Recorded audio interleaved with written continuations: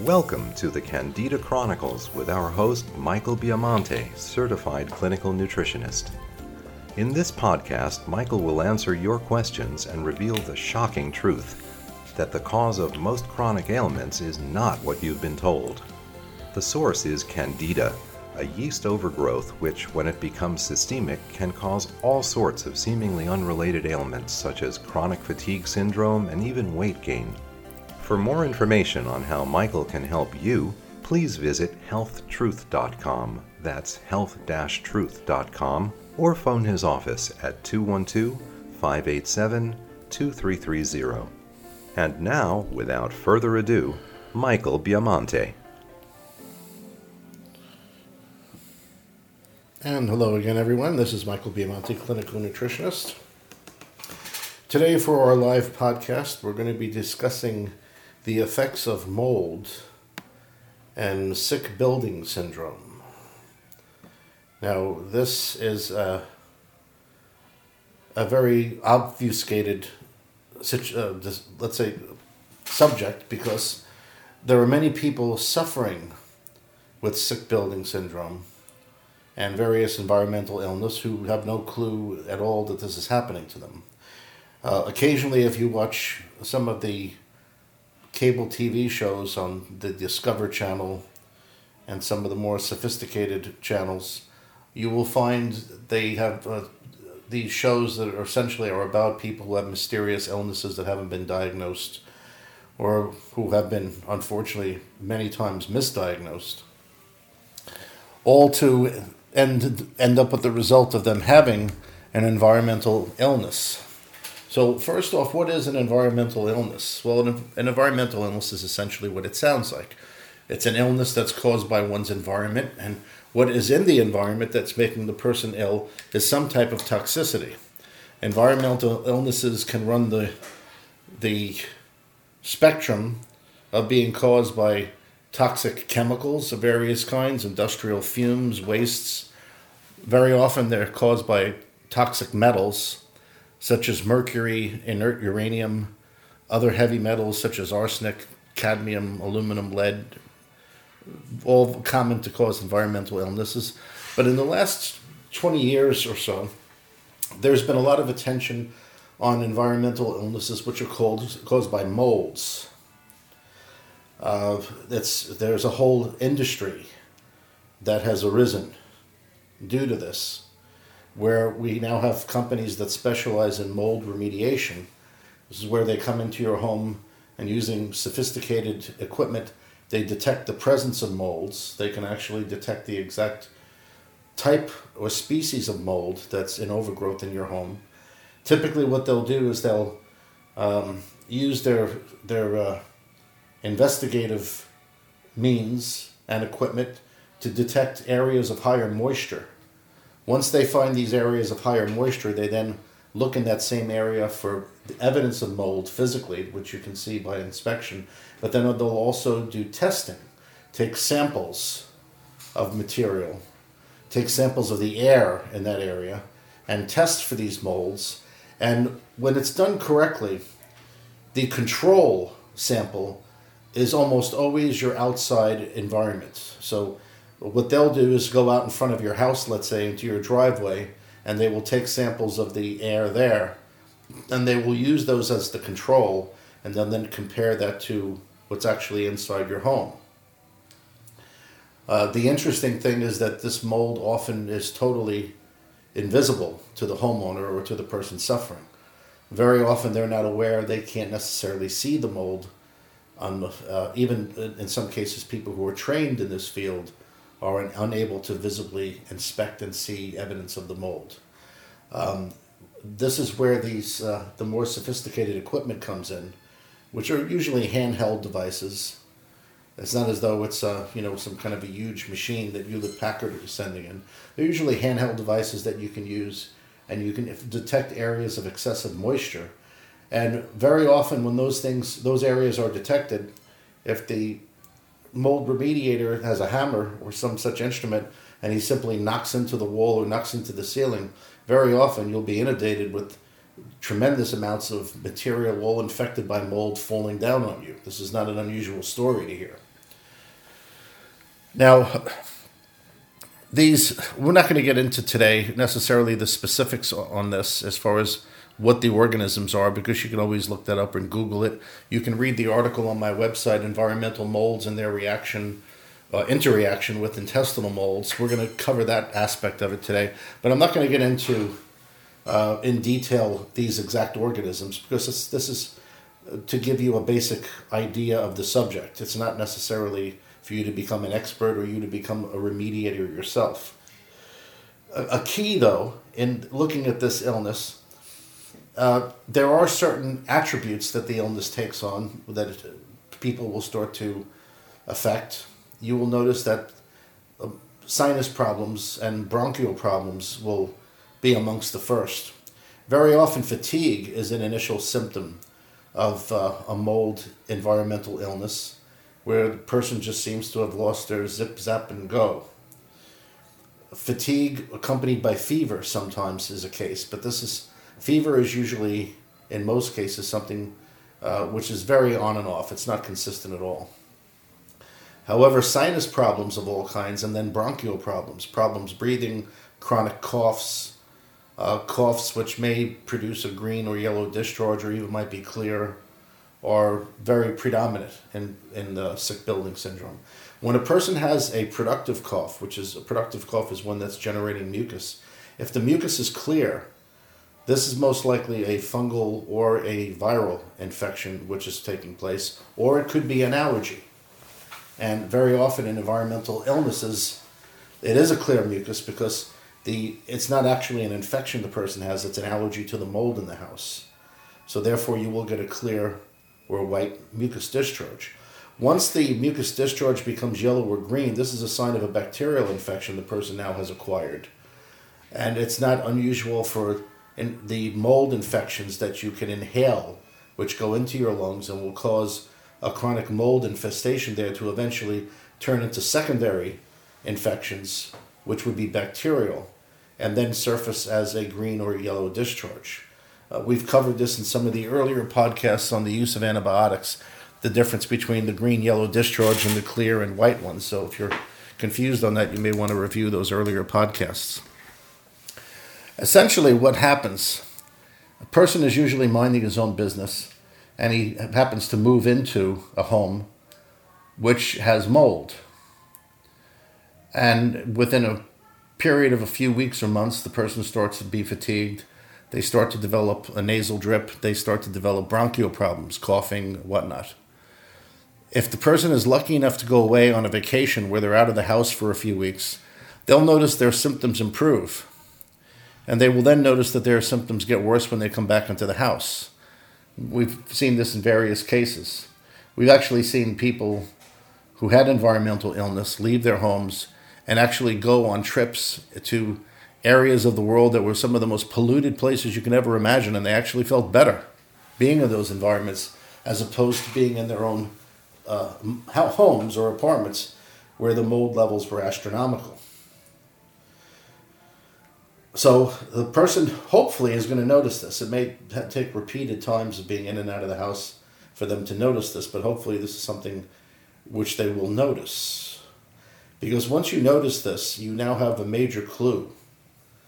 If you're a crime scene investigator here, you have your first major clue that you do have sick building syndrome and you live in a home that needs to be remediated.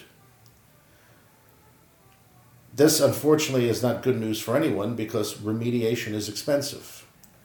Remediation itself can cost anywhere between $5,000 to $10,000, and you have to be careful who does it because not everyone knows what they're doing. It can become very complicated when you're dealing with air-conditioned ducts. If you live in a large home and you have central air conditioning, all those ducts have to be taken out and usually replaced because you'll find mold throughout. What happens exactly is that the person living in this home will breathe in the mold from the environment.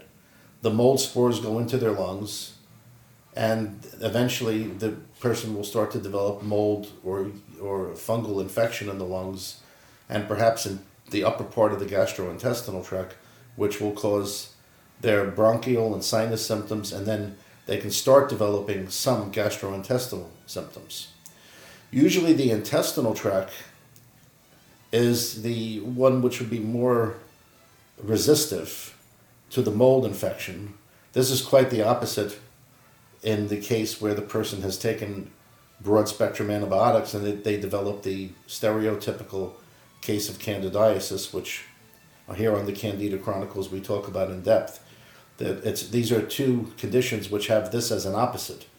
In the sick building syndrome, the person's sinus and lung are the first infected and the most vulnerable, where in the standard case of candidiasis, which we discuss here on Candida Chronicles, it is the intestinal tract which is the most vulnerable when exposed to antibiotics. The lung and sinus would be secondary areas of infection. Now, an interesting thing, which I think we have touched on in earlier podcasts, is why is it that some people move into a home or an apartment that's infected with mold and they are okay there? They don't demonstrate symptoms.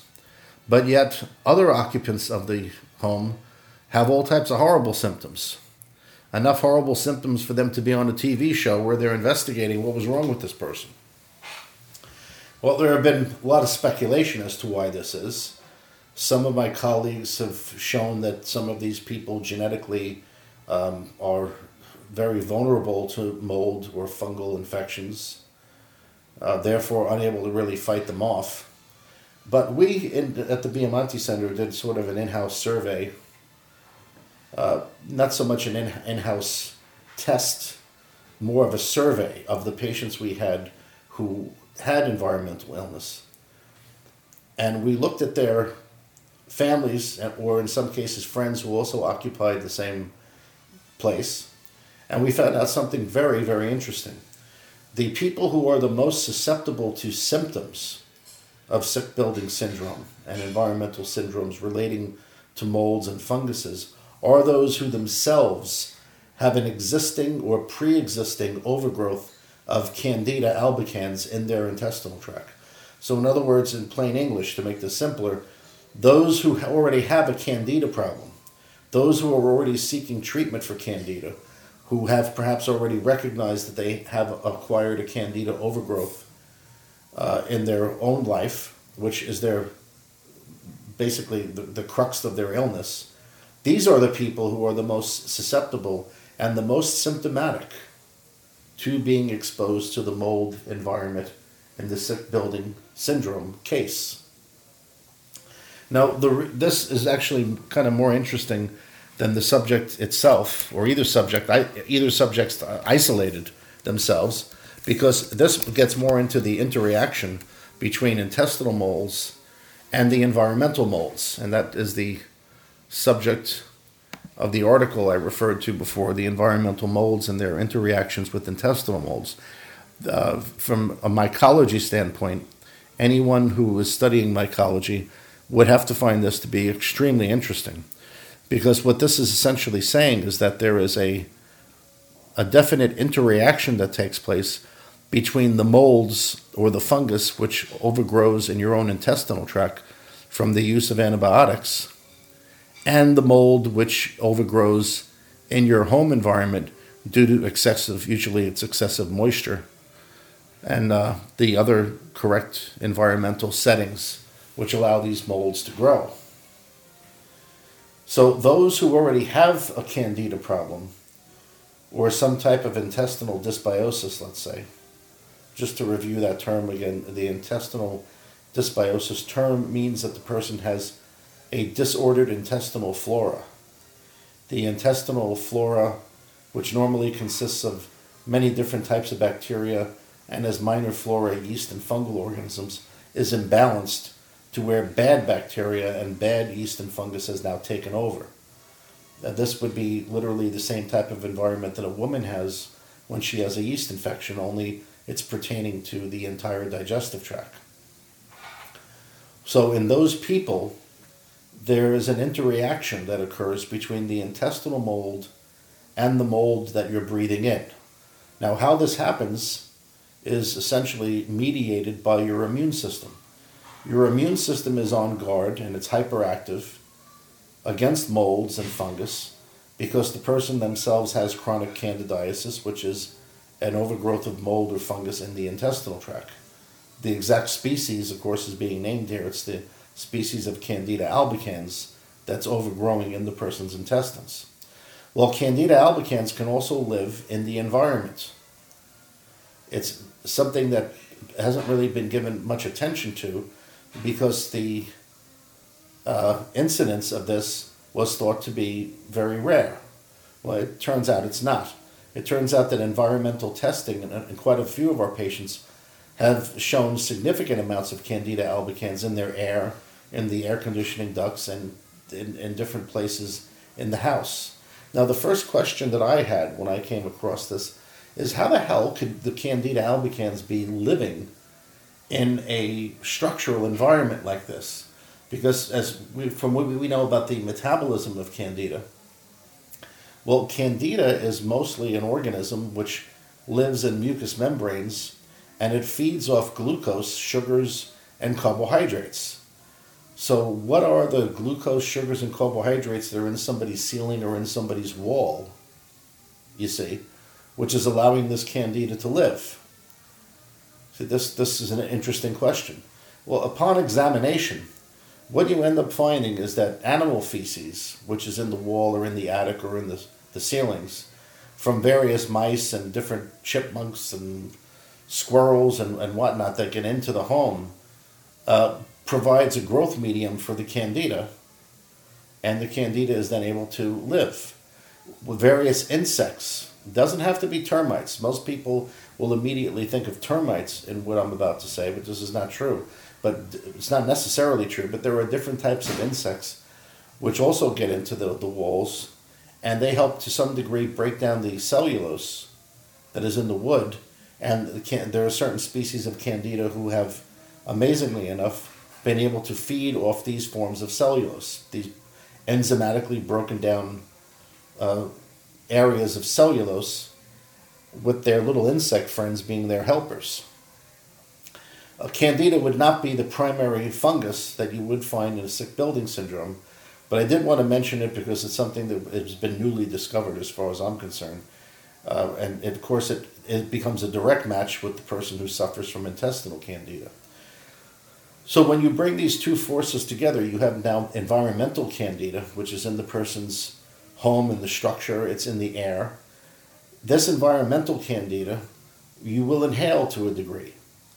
You can inhale small amounts of the actual fungus, and you can certainly inhale different facets of it, which have enough antibody-antigen reaction to your own immune system to trigger reactions.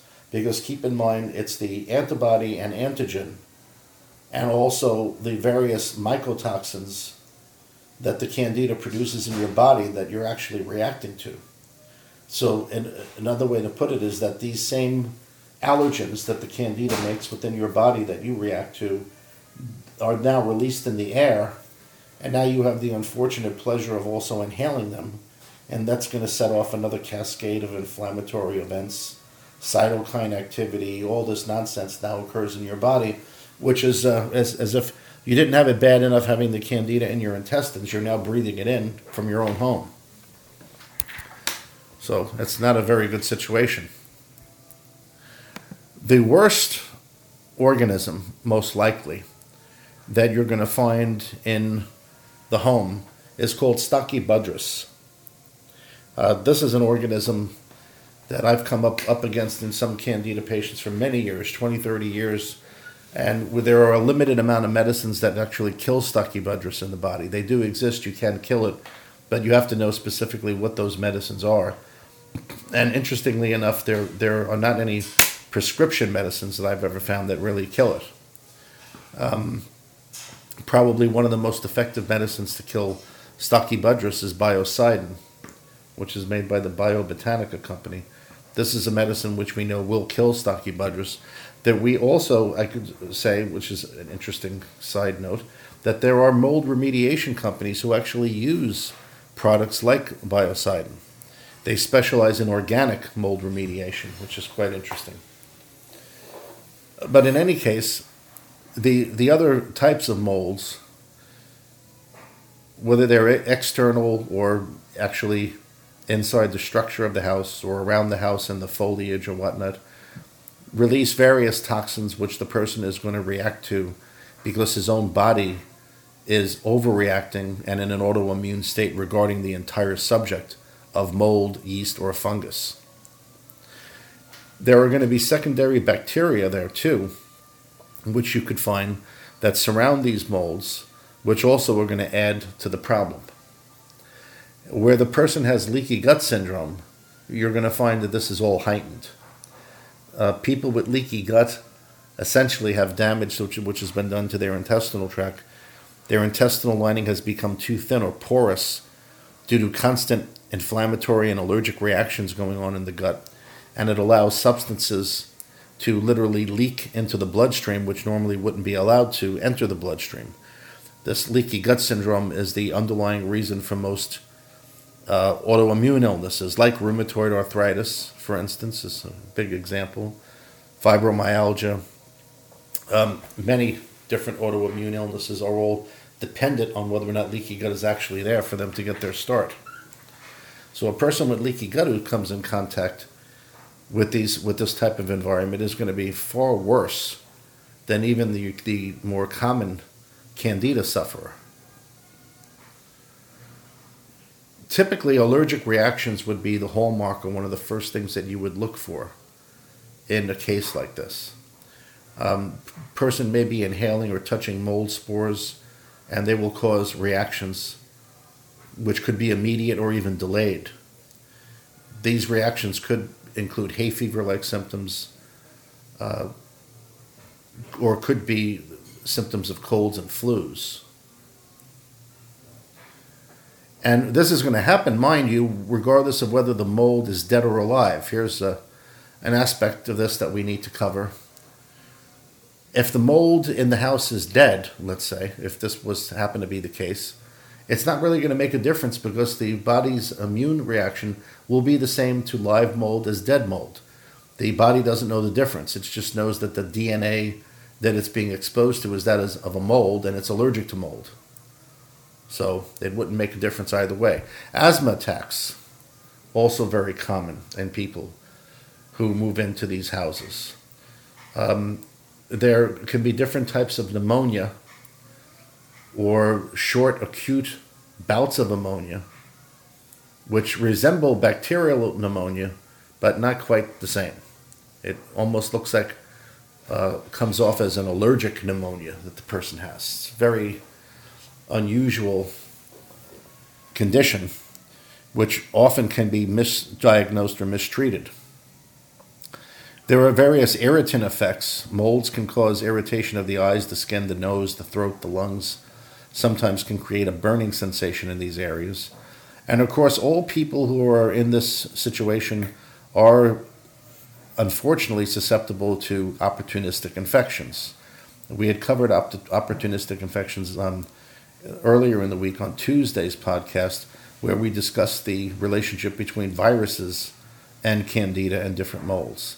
Well, surely anyone who lives in a house which is moldy is going to be more susceptible to developing Epstein-Barr virus or cytomegalovirus virus or HV6 or any of the herpes class viruses which cause chronic fatigue syndrome. Aspergillus is an interesting example. Aspergillus is one of the most common molds to exist in the sick building syndrome. It has a particular affinity to the lungs, where it causes various bronchial problems. Skin illnesses are also very common, very often overlooked as having to do with sick building syndrome. This is a problem because there are many times where people who have some type of chronic skin issue, usually it will be diagnosed as atopic dermatitis, which means you have a rash, but I don't know what it's from or what's causing it. This is the technical definition of atopic dermatitis from the typical dermatological viewpoint. You have a rash and we don't know why. Well, that also holds true for contact dermatitis, but at least in contact dermatitis, they're willing to say you touched something or came in contact with something that caused the rash. We still don't know what it is, though, you say, but it exists. But any form of dermatitis, whether it's being labeled eczema or psoriasis, whatever, is something which someone in the sick building syndrome is more vulnerable to. And if you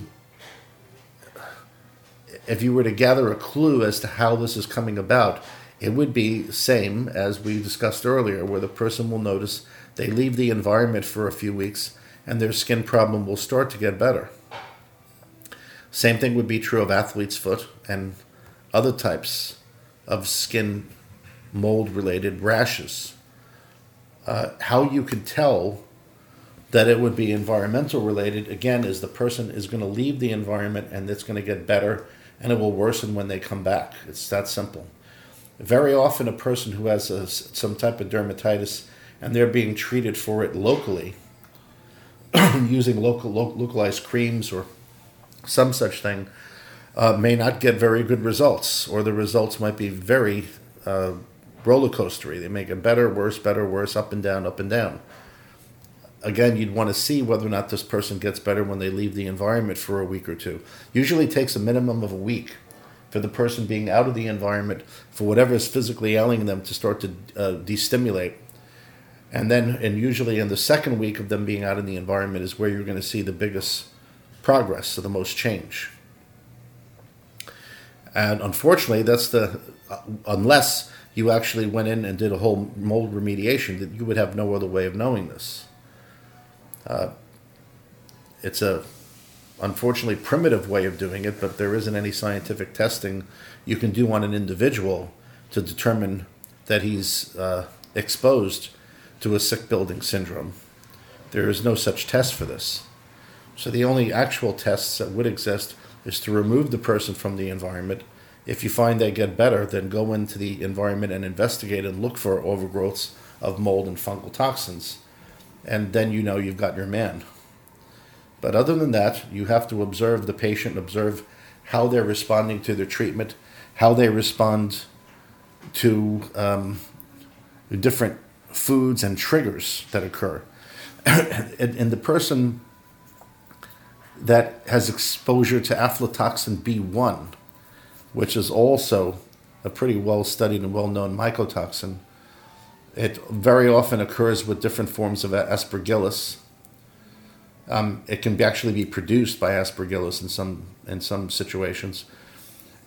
These people tend to have bad reactions to certain foods, which also tend to be contaminated with the same aflatoxin B1. So if you have a person, who has a grain allergy, who has a peanut allergy, which are very common to be affected with aflatoxin, it's very possible they have aflatoxin B1 in their home as an environmental mold. So if you were to have a patient come to your office and they say, well, I have a peanut allergy, whatnot, and you find this is true, it's interesting to note whether or not their peanut allergy heightens when they're actually in their home as opposed to being out of the home. Because again, always remember, when you have the person in the home, then you have the dual effect occurring of the internal allergen going on as it normally would based on their own infection. But then you have the outside influence of the environmental allergy affecting them. This is why it's always a key question for a practitioner to ask the person if their symptoms are worse in any particular environment.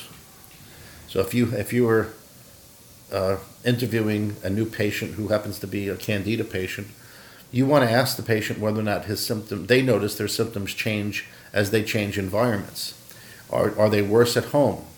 Are they worse at work? Are they worse in their car? So, but cars are another outlet for environmental contamination. Most people would never think this.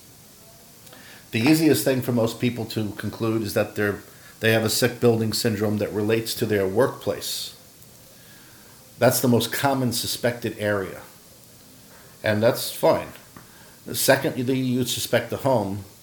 But thirdly, where no one ever suspects is the car. And cars can develop overgrowths of mold and other toxins just as easily and just as fast and probably are worse containers for these vessels than your house or your work environment, because the car obviously is small and very enclosed. So it's very common that people develop a constant recycling environmental illness from driving in their car, because there's not that much aeration going on unless you have the windows open all the time. And even at that, it's not going to be so workable. So understanding whether or not symptoms heighten or worsen as you change environments is another key to being able to determine if a person has a sick building syndrome which they're living with. Now, the good news of all this, if there is any, is that it can be handled. If a person happens to live in a moldy environment and they're not experiencing any of the symptoms that we've discussed today, well, that's great. Their body's immune system may have just fought it off and they're fine. And it may not mean anything in the future at all. They can move out of that environment, move into a different one that's clean and safe, and case closed. In the situation where the person has their own internal problem with the candida or other molds, of course they can do the treatment at the Biamonte Center, and within a year or so we can usually completely disinfect these nasty organisms from their system, normalize their intestinal flora, and now they're free of that illness and they're on their way to becoming healthy again. In the case where it's a environmental situation, well, you could always get rid of the car. You could always move or have your house or living quarters remediated. If it's your work environment, you are in for a challenge. From what I've had, from my experience in dealing with patients who were able to prove and document that their work environment was the source of their environmental sickness, first thing the people need to do is organize. You need to get everyone together at your workplace, make them aware of this, particularly find who has symptoms, because the people who are physically suffering are going to be the more motivated ones to help you in your task at hand. And then you want to approach the employment and tell these people and point out to these people that you have a sick building syndrome. Bosses and employers are not going to be always the quickest on their feet to want to admit to this, for obvious reasons, that there's potentially a liability there. But if they do not own the building, you see, that puts them pretty much at the same effect point as the employee, because now they're renting space from a building which is diseased. So bottom line is, in this case, you must organize, you must get people together, you must recognize, you must get evidence that there is mold overgrowth in your workplace, and then you have to either get your employer or management to do something about it, or get management or the employer to then get the building owner to do something about it.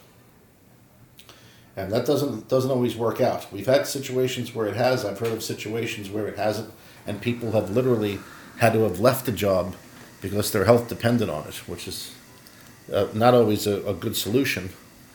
But it can get to the point where things will be so bad where the person can't function anyway. It's not unusual that these people would not be able to go to work on a regular basis. They'd be constantly calling in sick because they have the sick building syndrome in the first place. Now, that particular aspect of it goes back to what I said at the beginning.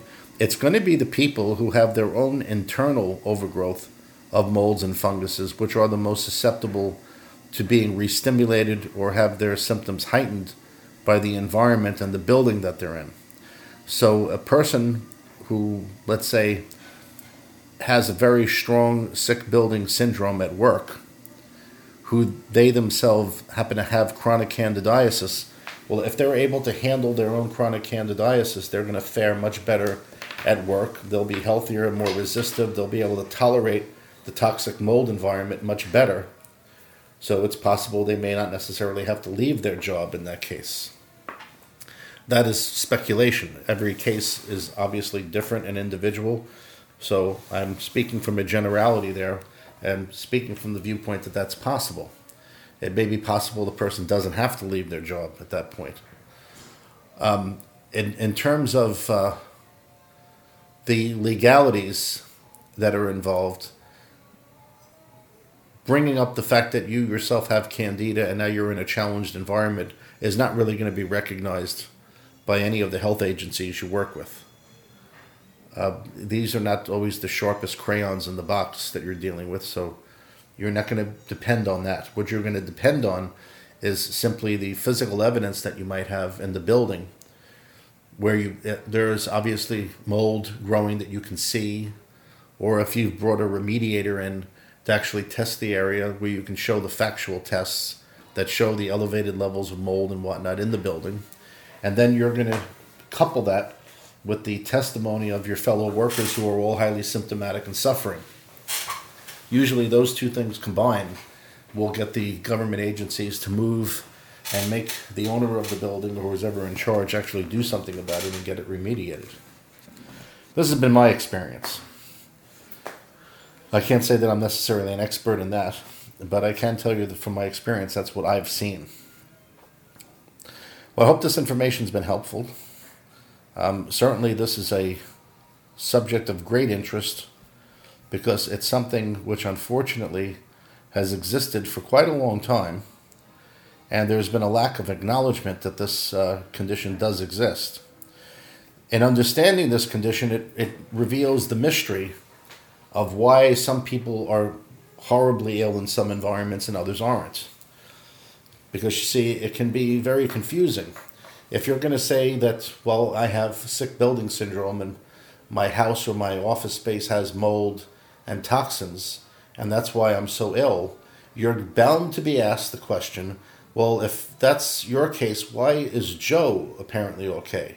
Joe works right next to you or across the hall from you, and Joe's perfectly fine. So how could you be sick and Jim not be?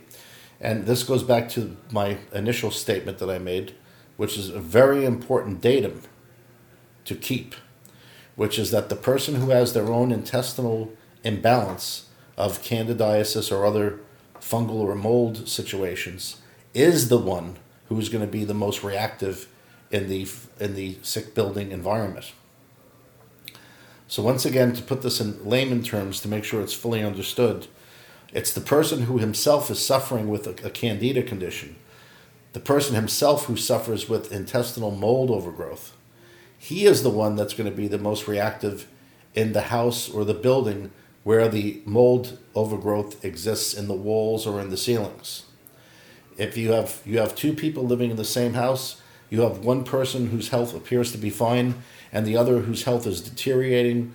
They're having bronchial problems, they're having sinus problems, they're having fatigue issues, they appear to have fevers all the time, their illness is completely unpredictable. This is the person who most likely has candidiasis, as we have discussed here on this show numerous times, and as we all have read about on the internet and on my website.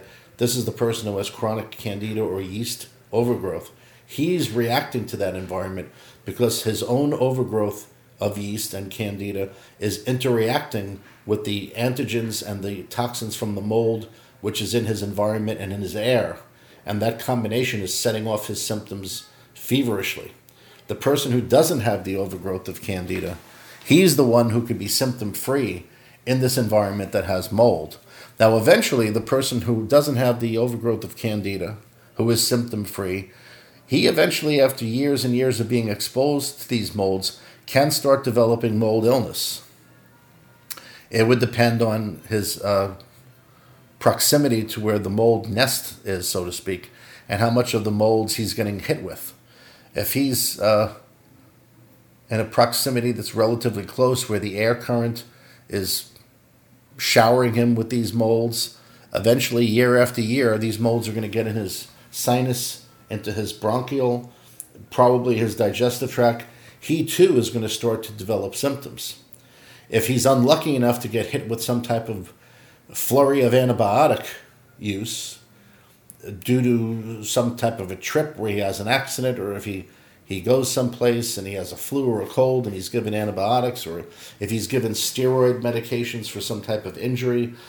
So in other words, if he's unfortunately given any of the medications which we know are very likely to be an underlying cause of chronic candida or some type of chronic intestinal illness, then his reaction to his mold environment will dramatically increase within the month that he's on those antibiotics. So if your friend Joe, who's working in your building, who apparently is symptom-free, suddenly ends up on a course of steroids or antibiotics or antacids or any of the medications that are known to cause candida, you'll see within a month of him being on those medications that he's now going to react violently to that environment in the same fashion that your other person who has already been reacting had been doing. Well, very good. That's all for today. Tune in next Tuesday for our next podcast. Next Tuesday, we're going to be discussing a little bit more about environmental illness. We're going to take it a little bit more in depth in terms of what type of organisms you would typically come in contact with and what very specific symptoms they could produce. That's a wrap for this episode of the Candida Chronicles featuring Michael Biamonte, certified clinical nutritionist. Michael holds a doctorate of naturopathy and is a New York State certified clinical nutritionist. He is a professional member of the International and American Association of Clinical Nutritionists and of the American College of Nutrition, and he's a member of the Scientific Advisory Board for the Clinical Nutrition Certification Board. For more information on how Michael can help you, please visit healthtruth.com. That's health-truth.com, or phone his office at 212-587-2330.